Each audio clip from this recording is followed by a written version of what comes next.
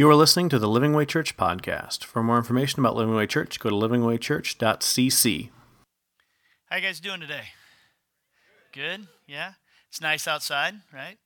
Isn't it weird how like Texas works? I'm still getting used. I've been here 7 years now, and I'm still getting used to weather, right? You walk outside, and it's like 80 degrees, and then it rains, and then it's like 20 degrees. I don't understand it. But it's fun. So as we're going into this, we're going to be talking about, as Ted said, the color today is of growth is green, and it represents growth, right? So how many guys have ever had something that you cared for that had to grow?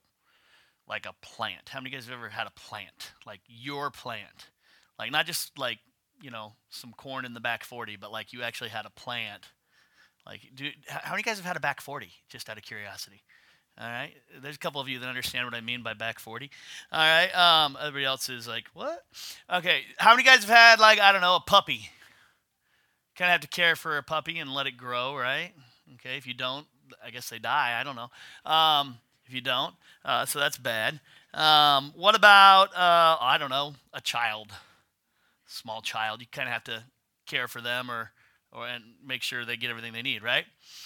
So when you read about growth in the Bible, okay, spiritual growth, meaningful growth, it's kind of like that, right? There's some things that the Bible says you have to do in order to see growth happen. How many guys, another question, have ever felt spiritually stuck?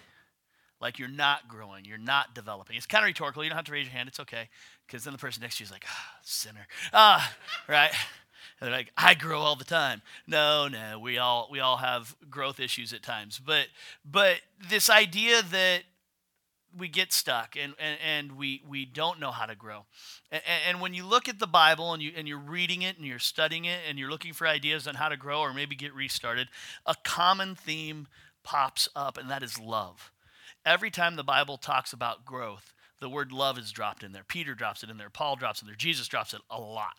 Okay, the overriding theme of growth is attached to love, which when I first probably started thinking about this concept and hearing this concept, I was like, yeah, you have to love, but I don't really see how loving God or loving others is so intimately tied to growth. I kind of get the concept, but more and more I looked at it, and the more I studied it, the more and more I realized that they are intimately linked. And that if you don't understand the concept the Bible puts forward of how to love and why we love, then you simply will not grow.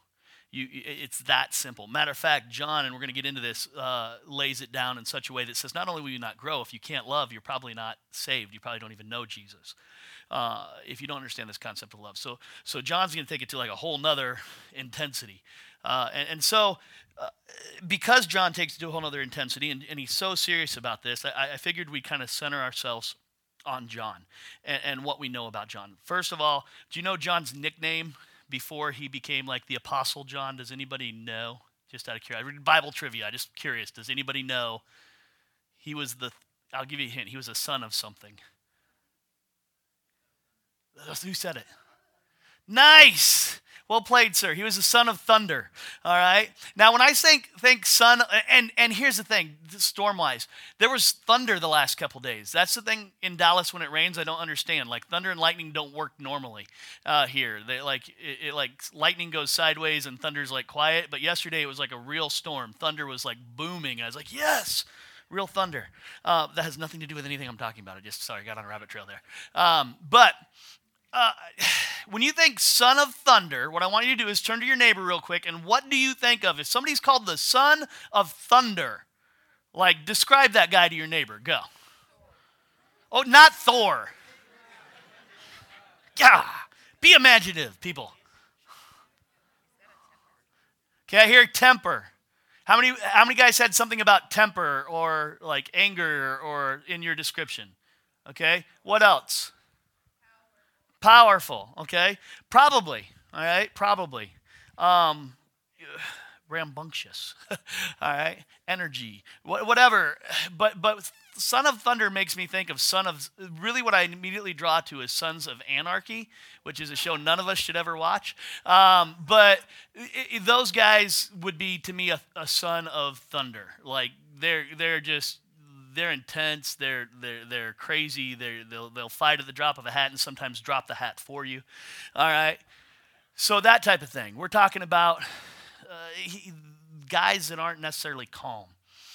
I don't know that I would put loving with Son of Thunder, right? But somehow Jesus does something to John. Meeting Jesus and following Jesus, he becomes kind of known as the apostle of love. Okay, and it's not like he's like all romantic now and able to woo women.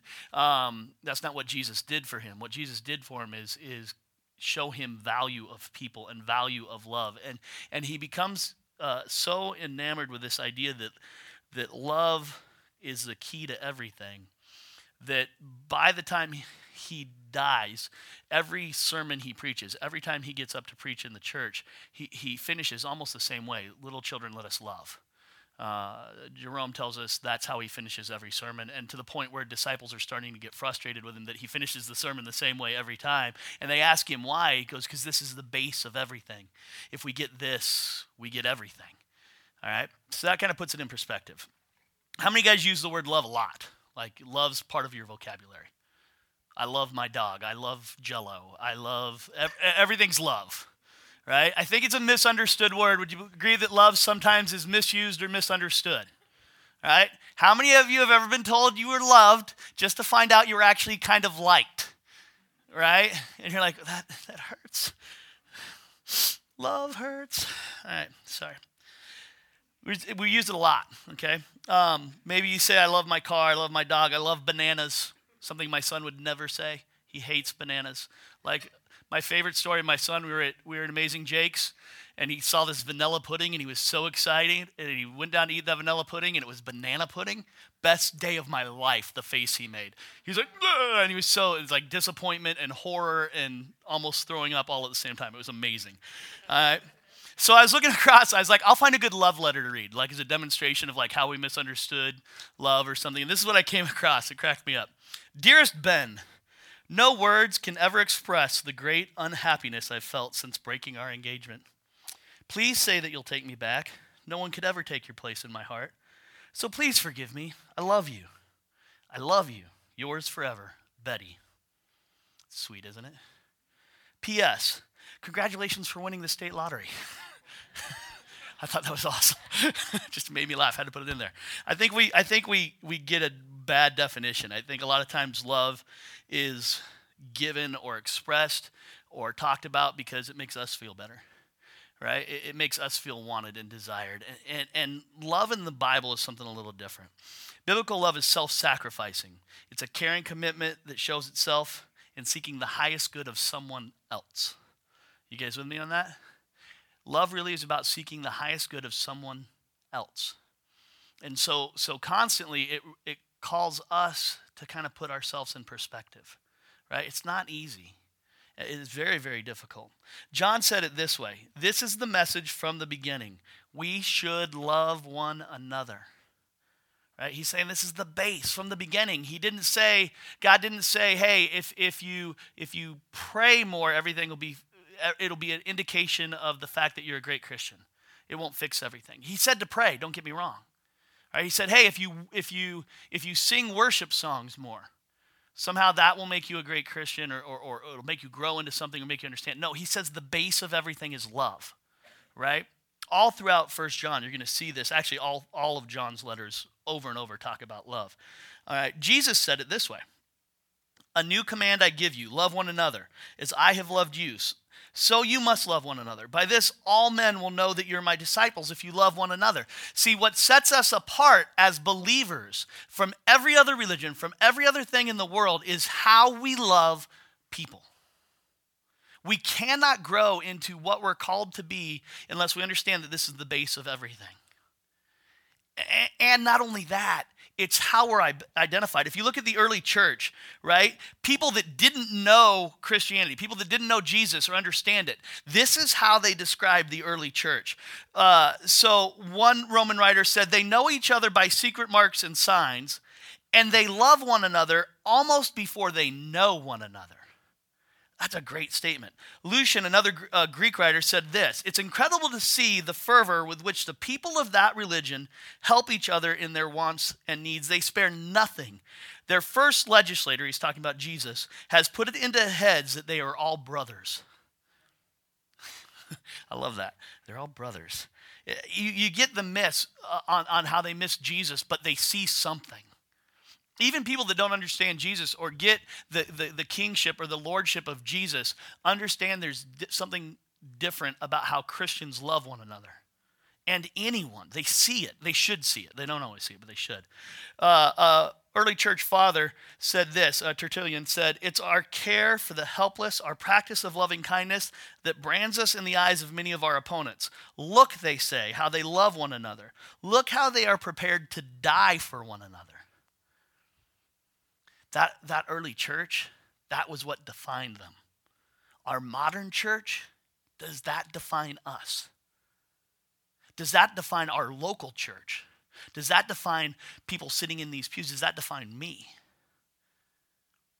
Am I willing to die for you? Some of you, yes. Others of you, I'm working on it. Just kidding. I would like to think that I would die for all of you. I won't know until someone shoots me. But I was.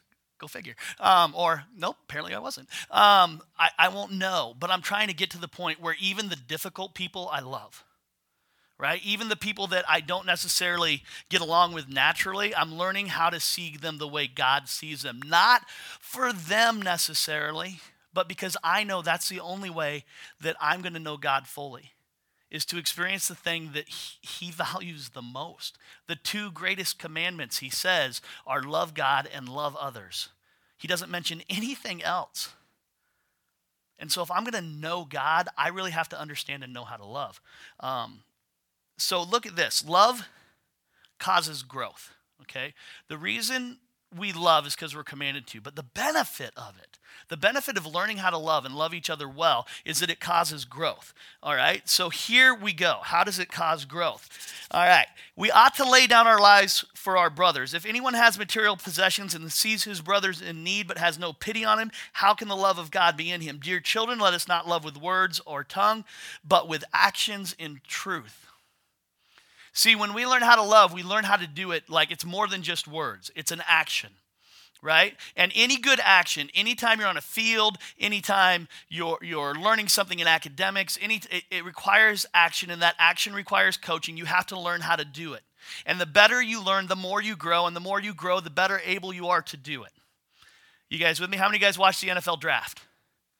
Okay, it was a crazy draft. Cowboys, unfortunately, did well. All right, in the draft. It just makes my heart sad because their defense got better, and that was the one thing I love to talk about is how bad their defense was. All right, but here's the thing I kept hearing over and over and over. This guy is teachable. This guy has potential. This guy has growth. He is at the epitome of football. He's just been drafted into the NFL. There is no better league, no better place to be, and they're still talking about their ability to grow. So even when we learn how to love, I think it opens up the door for more growth, the door to know Christ or God better. And that's what that verse is getting at. There's another one. It's progressive. You're not going to start out today loving each other perfectly, right? My mom tells a story, kind of funny story, about how she walked into church one day and this lady who had previously not seemed to like her very much or treat her very nicely hugged her and said, "I'm glad you're here." And my mom was like, I wonder what that was all about. It's kind of weird, right? Imagine somebody you go to church with that you just don't see eye to eye with and you don't usually talk or do stuff, and they just warmly hug you. She said, "I kind of figured it out in the service because the pastor said at the end of service, just like last week, I want you to go out and find someone you love that you can't stand." My mom was like, "Oh, okay." It's pretty funny. But it's progressive, right? You're going to do things that are going to take you into loving better, and loving better is going to equip you to grow, which is going to equip you to love better. It's beautiful. So listen to what Peter says. His divine power has given us everything we need for life and godliness through our knowledge of him who called us by his own glory and goodness. Through these, he has given us his very great and precious promises, so that through them you may participate in the divine nature and escape the corruption in the world caused by evil desires. That last statement, how many would like to escape the corruption of the world caused by evil desires? That sounds amazing to me, all right? Because that's all about me chasing the wrong things. And so Peter's saying, hey, if you're going to chase the right things, you're going to have a life that's fulfilled, and you're going to have a life that's satisfying, and you're not going to be distracted by our world that's broken and evil, then here's kind of how it goes. For this very reason, make every effort to add to your faith goodness, to goodness knowledge, to knowledge self-control, to self-control perseverance, to perseverance godliness, and to godliness brotherly kindness, and to brotherly kindness love. For if you possess these qualities in increasing measure, they will keep you from being ineffective and unproductive in your knowledge of the Lord Jesus Christ. If I want to love, I start doing things that show that. And as I grow, I start adding. And as I add things, I learn to love more. And if I keep on the top of this, he finishes with love. He says, keep adding love. Keep adding love. Add love. To all this, add love. The emphasis is, if I'm doing all of this, and we're going to hear this repeated by every writer of the New Testament, if I'm doing all this without love, it's empty and meaningless. Okay? If I'm adding brotherly kindness, if I'm self-controlled, if I'm adding perseverance and godliness, and I do it without love, Corinthians is going to say it's going to look like I'm just a big noisy symbol. I'm just going to be a distraction. It's not going to be real. It's not going to be helpful. It's going to be noticeably off. But it's steps. Start adding things. Start doing things. So in that mold, what does it look like? So how does love cause growth? This verse in Corinthians 13 is such a beautiful, I could have spent the whole time talking about love just staying in Corinthians 13. Okay, and I'm sure a lot of you have read the love chapter. If you haven't, what a great chapter on what love is supposed to look like and how ineffective it is if we live life without it. Go spend a week in that chapter, just really pulling it apart and saying, hey, do I love like this? Is it possible to love like this? Have I ever been loved like this? A lot of times the best times we learn to love and we learn how to love is when we've been loved effectively. Would you agree with that? Like when it's been modeled well, a lot of times somebody will do something and I'll feel loved and I'll think to myself, I want to be like that. And so as we go through these, don't just read it, contemplate it, like absorb it, like really just chew on it for a minute and let it change your life. Here's where I'm focusing right now. In 13:6-8, it says this: love finds no joy in unrighteousness, but rejoices in the truth. It bears all things, believes all things, hopes all things, and endures all things. Love never ends. What a great statement of what love looks like. But also what a great statement of what growth looks like, right? As you're looking at this and you're reading, hey, this is what love is. It does these things. If it's doing these things, you love. But it also talks about, to me, how we know we're growing, right? So let's pull this apart. Love's truthful, right? Love is truthful. If I love somebody, if I'm really trying to show them that I love them, to pursue them with love, I'm truthful. How many of you guys can say in your relationships you're 100% truthful? Right? But if my focus is that I love you, then I'm going to be open and truthful. When something comes up, I'm not going to try to manipulate it or sway it. I'm not going to try to shade it. I'm not going to try to trip it into a certain direction so that you believe me. I'm just going to tell you, look, you need to know where I am, and you need to know the fact that I'm trying to love you, and you need to know that this is going on. Because if I don't tell you the truth, right, I'm basically giving you a false version of me. Whatever you fall in love with, whatever you love, whatever you're trying to love, you're loving something that's not real because I'm lying, because I'm untruthful. But I can't be truthful. I can't grow in truth unless I'm looking at you the way God looks at you, unless I'm loving you.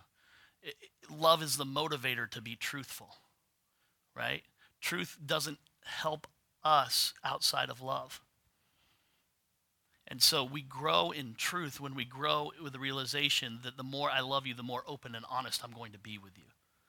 You see the connection? You see how we grow? Love is sustaining. Excuse me. Okay, love is sustaining. That's what this tells us. It bears all things. In all the hardships, and all the stuff we're doing, and all the stuff we go through. Some of you guys are going through amazingly hard times. This has been a hard year for my family. I'm with you, right?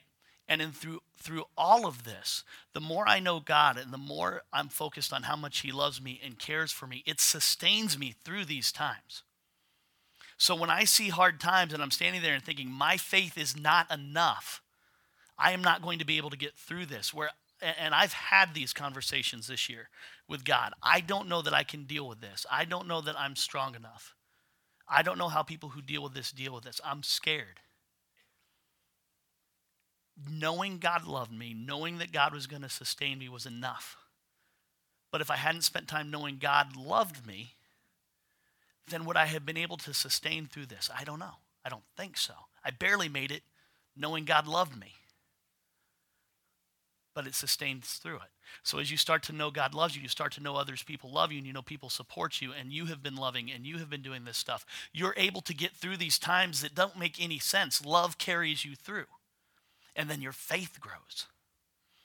Your ability to sustain through things grow because you know you are loved. You start to really understand things like Paul says, that to live is Christ, to die is gain, right? Because I know Christ loves me, so while I'm here, I'm covered, and one day this is all going to be different because I'm loved, and you grow.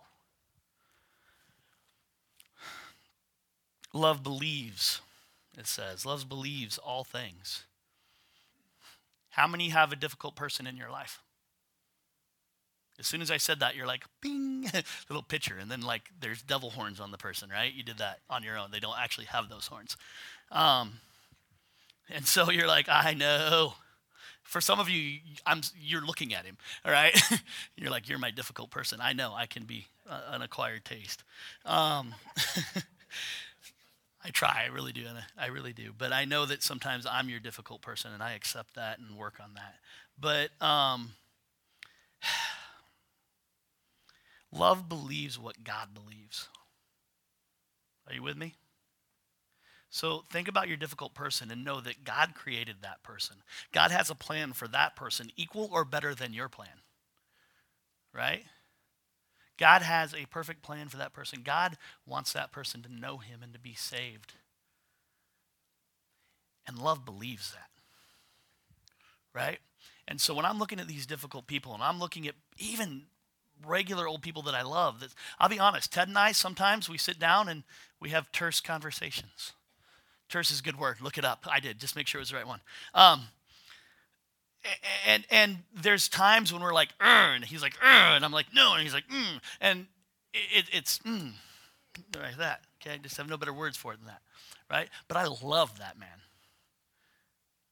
And here's the thing: I know that he loves me, right?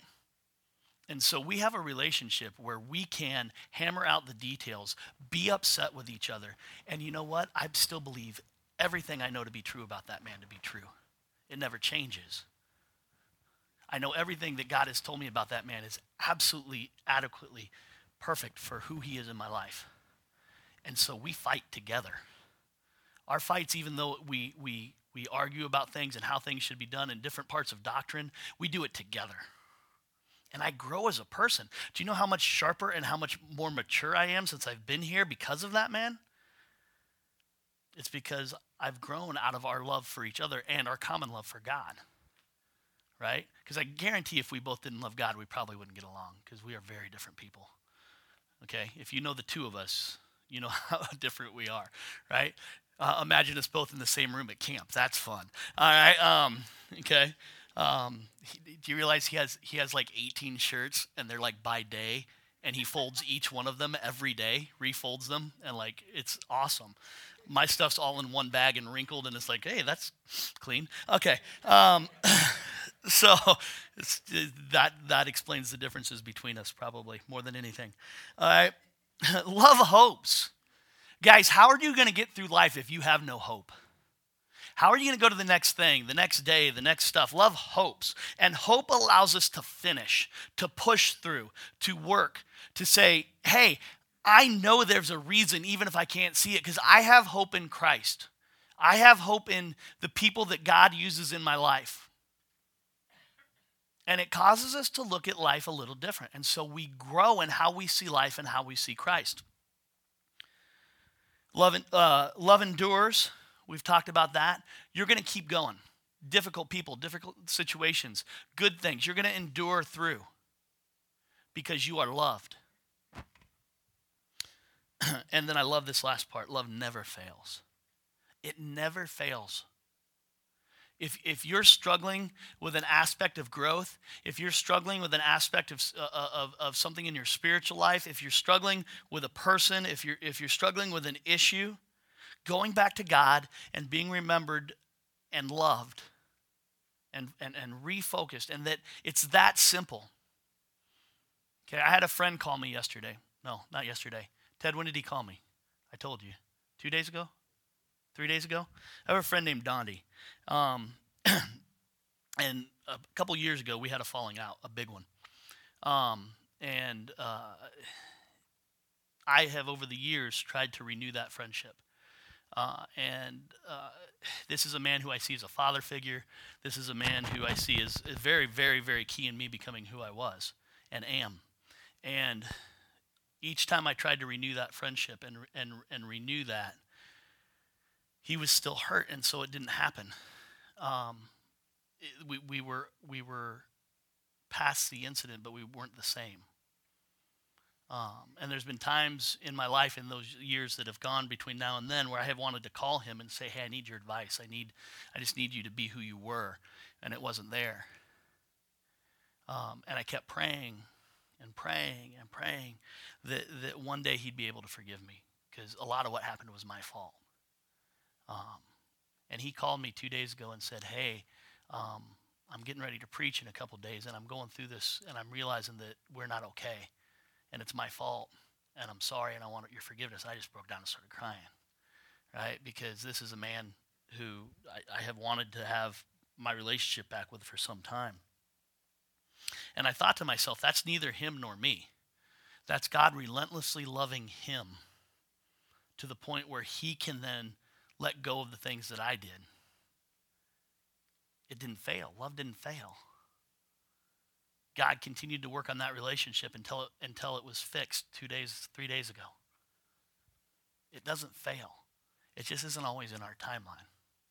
And so one of the biggest things we can learn in learning how to love and learning God's timeline in love is patience, because our time is not God's time. And the biggest growth thing all of us have to deal with when we're dealing with God is patience. Because two things happen that cause us to grow in God. We have to learn how to wait.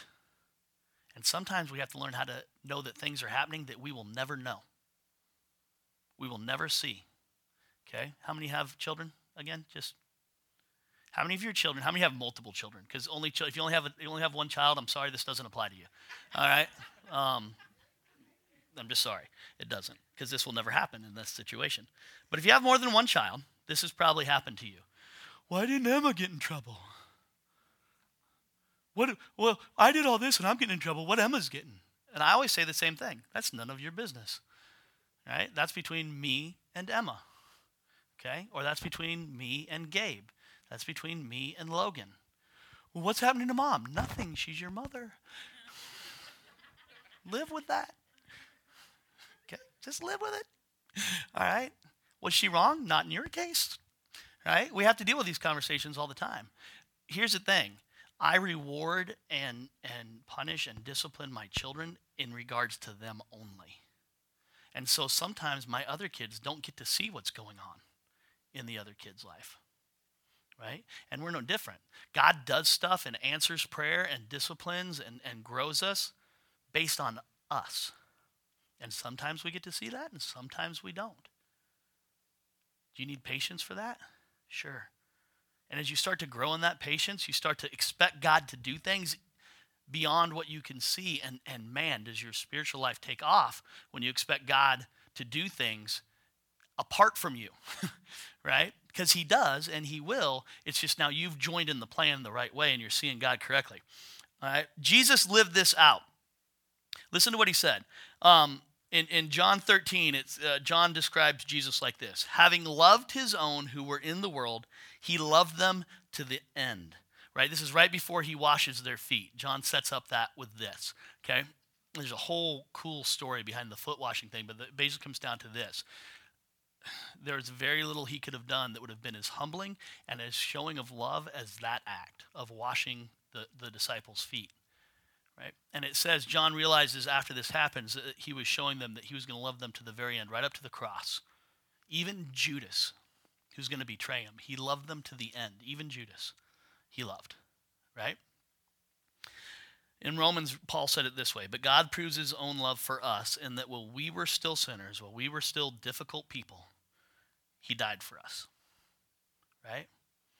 And so we know Jesus does this. We know that his model for us, basically what we see throughout the gospel, is that he modeled for us what we're supposed to do and how we're supposed to do it. And here's the thing I want you guys to grasp. You ready? Just let this sink in for a second. Okay, go back to that son of thunder mentioned at the beginning, right? How do you turn a son of thunder, someone who's angry, who's difficult, who's a fighter, who's a roughneck, all these things, into someone that basically lives their whole life trying to show people how to love? How do you take a guy like Peter and turn him into the apostle we see after Acts? He can't, we're talking about literally weeks between the act of when he stands before people and says, I don't even know who Jesus is. I don't even know that guy. Right? He denies Jesus 3 times. And then he goes and hides. Right? This is what we've got. And then weeks later, he understands who Christ is. His Christ's love is completed in him, in salvation. And now this man, just weeks later, walks out into the crowds, declares himself to be a disciple of Christ, and leads 3,000 people to Christ. Love changes everything about who we are. This is the man who was afraid of dying, so he went and hid and denied Christ. Eventually he would say, hey, if you have to kill me, hang me upside down on a cross, because I don't even want to be approaching Jesus. I don't even want to be approaching who he was, so do something completely different. But if you've got to kill me, kill me. I love Jesus. There is growth that happens when we love and we experience the love of salvation and the love of Christ. It's crazy the difference between those guys. James wouldn't even acknowledge Jesus as his brother. He wouldn't even acknowledge Jesus as the Messiah. And then Jesus dies and comes back to life, and James writes one of the most powerful books to Christians ever written, telling us, hey, there's more to this. And throughout the whole thing, you see the same thing. If you are not serving, if you are not loving, you don't know him. It's good stuff. As we learn to love, we grow. It's natural, it's expected. Sorry, I have a cough today. But speaking the truth in love, let us grow in every way into him, who is the head, Christ. From him, the whole body, fitted and knit together by every supporting ligament, promotes the growth of the body for building itself up in love by the proper working of each individual part. What ties us together, people? What causes us to grow? What causes us to work? Love, right? God so loved the world. You know the finish to that. Even if you're not a Christian, you know the finish to that.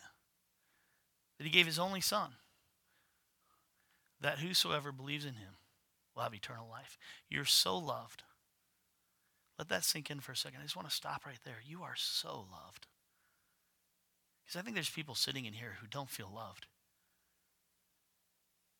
And you're stuck. I think there's people sitting in here at moments you don't feel loved. And whatever you don't feel loved in, you're stuck in.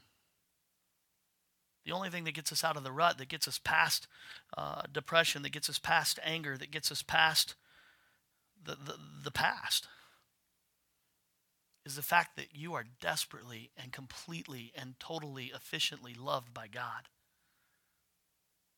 And that frees you to do so much. When you're loved by God and you know it, and you go and you acknowledge that, and you acknowledge your place, and you acknowledge the fact that he is King and Lord, it frees you. It changes you. I am not a loving person by nature. I think if in my early days somebody was going to describe me, son of thunder would have been adequate. I was a fighter, and I hated people who didn't see eye to eye with me. I was a good hater, which is a horrible thing to say about somebody. Held grudges. Was difficult to get along with. And you can see some of that still. It pops up. Because I'm not completely who I want to be in Christ yet. But I can tell you what, knowing that I'm loved changed everything for me. What is it in your life? What is going on right now where you can look at it and say, God, I just need to know that to move past this, to move into this, to move away from this or towards this, whatever it may be, I just need to know that I'm loved enough, that I'm secure and I'm okay and I can pursue you. And that's where growth comes. Love removes every block. I'm going to tell you a couple things. We're almost done here. I got 3 things. And I'm going to pray. Guys, if you're not praying, if you're not even talking to God, you're missing out on your number one way to know him and be loved by him. Because when you stop and you pray, I don't know about for you, but for me, when I stop and I pray, there is an overwhelming feeling of being known and being loved, despite my stuff. If you get nothing out of prayer, you get that, but prayer is so much more. Prayer is where I get to go to God and say, look, you know me, so I don't have to pretend like I've got this together.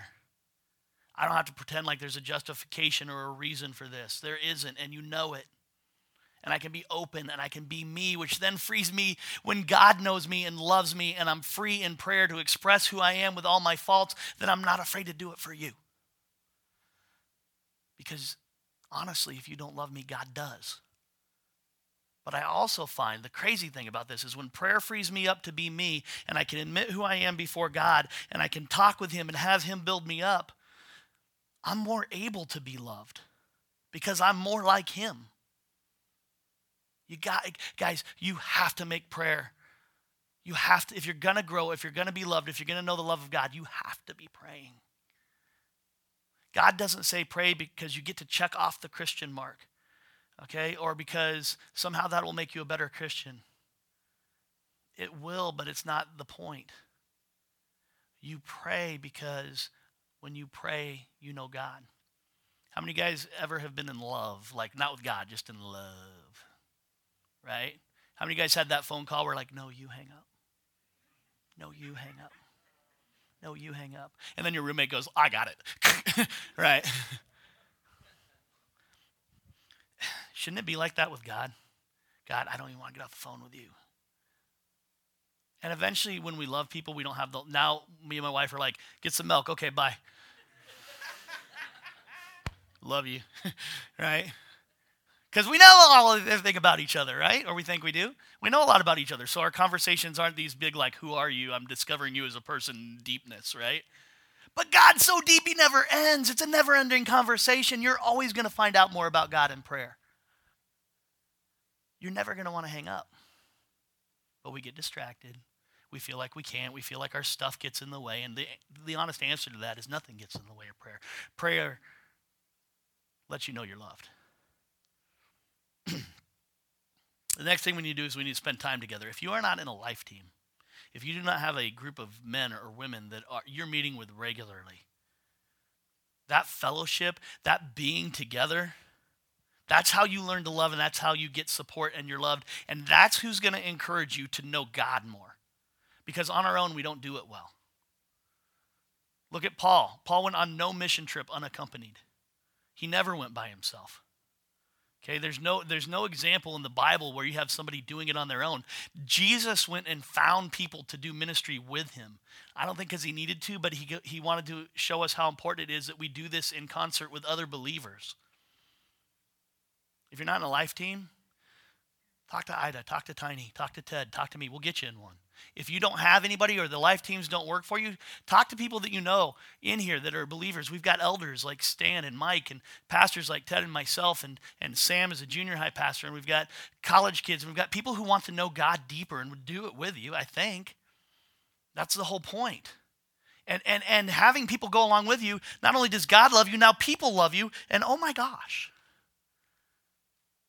what changes is everything. When you're loved, there's very little you're afraid of. When you're truly loved, when you feel truly secure in who you are in God and who you are with a couple key people, there's nothing that is impossible in your life. And you begin to grow. The other thing we have to do is serve. Okay? You cannot love. You cannot be someone who describes himself as loving if you are not serving other people. The whole definition of love is putting other people's needs before yourself and God's commands before yourself. It's how we love God. It's how we love others. Jesus said, if you love me, you'll obey my commands, right? And John gets right down to it. If you can't love your brother, you can't love Jesus. That's a bold statement. You can't love your brother, you can't love Jesus. If we're not loving others, then we're missing out on the chance to exercise it. How many of you guys have ever wanted to get in shape? Like not this shape like I am right now, but like in shape. Right? You want to get in shape. Doesn't it take exercise? Don't you actually have to not just like dream of like getting on the elliptical machine, but you actually have to get on it? I have an elliptical machine. That's awesome. You apparently don't ever use it. That's what my wife says to me.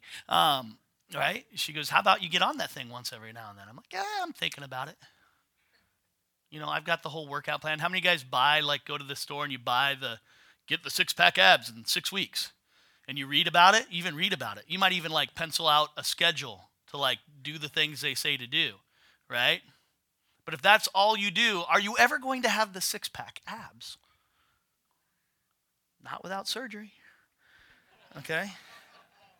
Just saying. Right? But there's no magical surgery that's going to make you a good Christian. There's nothing you can do. There's only one way, and that's to practice it. And as you start to go out in the world and see the desperate need and see the things that you can do and start to understand that God equipped you uniquely to do things that no one else can do, he loved you that much, then you start to see your purpose in the world and you want more. If you're not serving, if you don't have an outlet, you're just going to be stagnant. Water that can't move becomes bad water. Right? We know that, especially in Texas, because if you leave water standing in Texas, then you get all these things called mosquitoes and people die from mosquitoes. That's crazy. A little tiny animal that comes around because you're not moving water, right? Same thing in your life. Sin will overwhelm you. Things will overwhelm you if you're not exercising what you know to be true. I'm just going to say it. Coming and sitting here every week does not mean you're a Christian. Okay? Sorry. Coming here, learning, and then going out and using it indicates that you know Christ. Right? The fruit we produce shows what we know, shows what we've taken in.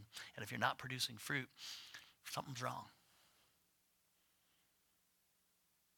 But the beautiful thing about Jesus is he loves us when we're wrong and when we're right. Doesn't matter, he loves us. He died for us while we're still in our sins, so it's very simple. These simple things, guys, these spiritual disciplines allow for us to be loved and allow for us to grow. We can do this. See, I desperately want our church to know, and me, myself, personally, to be known by the fact that we're loving, especially in this world. I listen to TV, I listen to politics, I listen to people talk, I listen to shows. God, there's some ugly shows on TV right now. And the thing that's missing in all of them is that we don't love each other well. And we, the church, we, the believers, are supposed to be the one that embodies that and shows the world that, man, I might not even understand this Jesus thing, but those people love each other. Those people will die for each other. Those people love each other before they even know each other. How many of you guys have ever seen that in a church? Somebody walks in, they're like, love your brother. And you're like, A, you're not my brother, and B, I don't know you, so this is awkward. All right. But okay, I'm a hugger. Okay, some of you guys with bubble issues have that's your church issue. People with no bubble like me. All right, but that's the beauty, love. That's what sets the church apart, love. That's what causes believers to grow, love. So here's what I want to do. If you don't know Christ, if you have never been loved by Christ, if you've never experienced that, then you're sitting here going, man, that sounds great, but I've never experienced it. It might be because you don't know Christ. The Bible is very simple. It says, understand that we are messed up. We don't know even how to love. But that Christ came to die for us to save us from that very fact. And then all we have to do is acknowledge him as Lord, accept that gift, that death on a cross that cleans us and starts us over and lets us live loved with the ability to grow in love. The Bible says, confess your sins, acknowledge him as Lord, and you are saved, and you will understand what I'm talking about. But until you know God, you can't know love.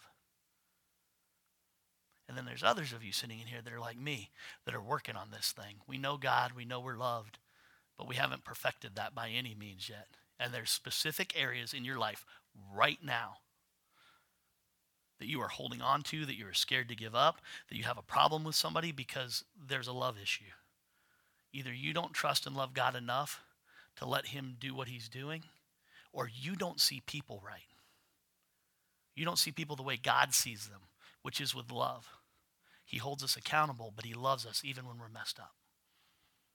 And we need to see that. And so we're gonna pray here in just a second, and I'm going to pray two things. One, that if you don't know God, that right here and now, you don't take another day, another moment to go without that, because you're stuck without him. And two, that if you're sitting here with stuff, which I imagine we all are, got something we can identify right now that's a love issue, that's keeping us from growing, that's keeping us from knowing God, that right now you go to God as we pray and you give that to him. And you say, God, love me through this. Love me enough that I can grow through this, that I can know you more. Maybe you're not praying. Maybe you don't have a life team. Maybe you don't have people to do this with. Maybe you don't have any place to serve. And so you have no outlet for your love. And maybe that's what you need to pray for. I've been praying for more people to pray with. God answers prayer. So let's pray.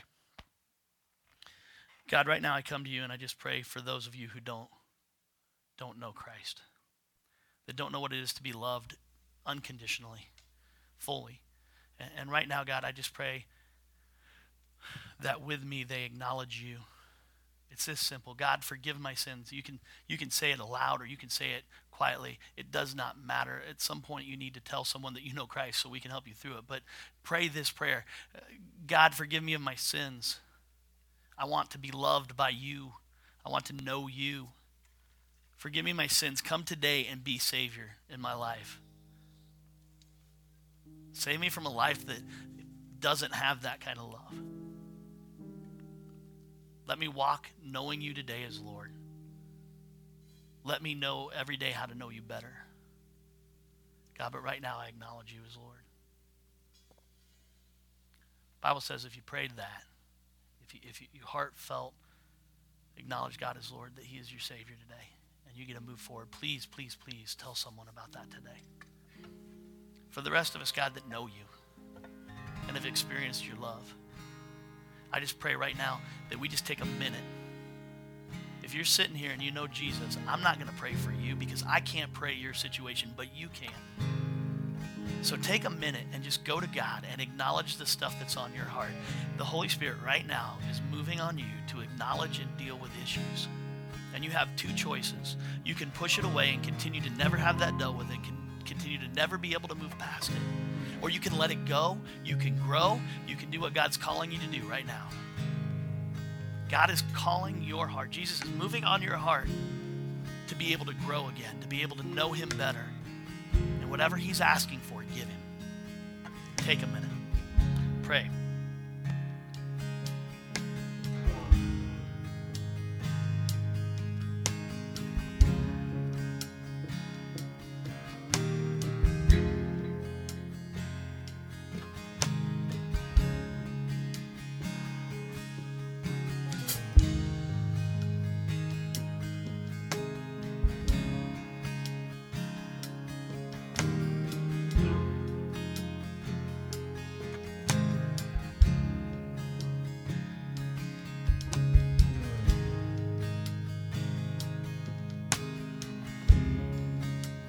God, we just come to you and lift up these things.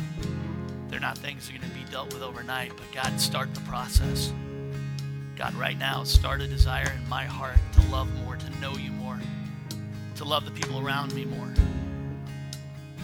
so I can grow more into you. God, whatever these guys and girls are dealing with today, I pray that you start something amazing, that God opens up this church to be known as a church that loves. God, that we are known not because we have good music or not because we have good preaching, or none of that matters. What matters is that we're loved and that we express that love to others, and that's how we are known. God, start changing us today, starting with me. Let that be our prayer today. Start with me. Change my heart. God, we love you. We thank you for everything you do. Be with us this week. Challenge us, grow us. In Jesus' name, amen. Amen. Thank you for listening to the Living Way Church podcast. If you enjoyed this message, we hope you come visit us in Garland, Texas. For directions and more information about the church, go to www.livingwaychurch.cc.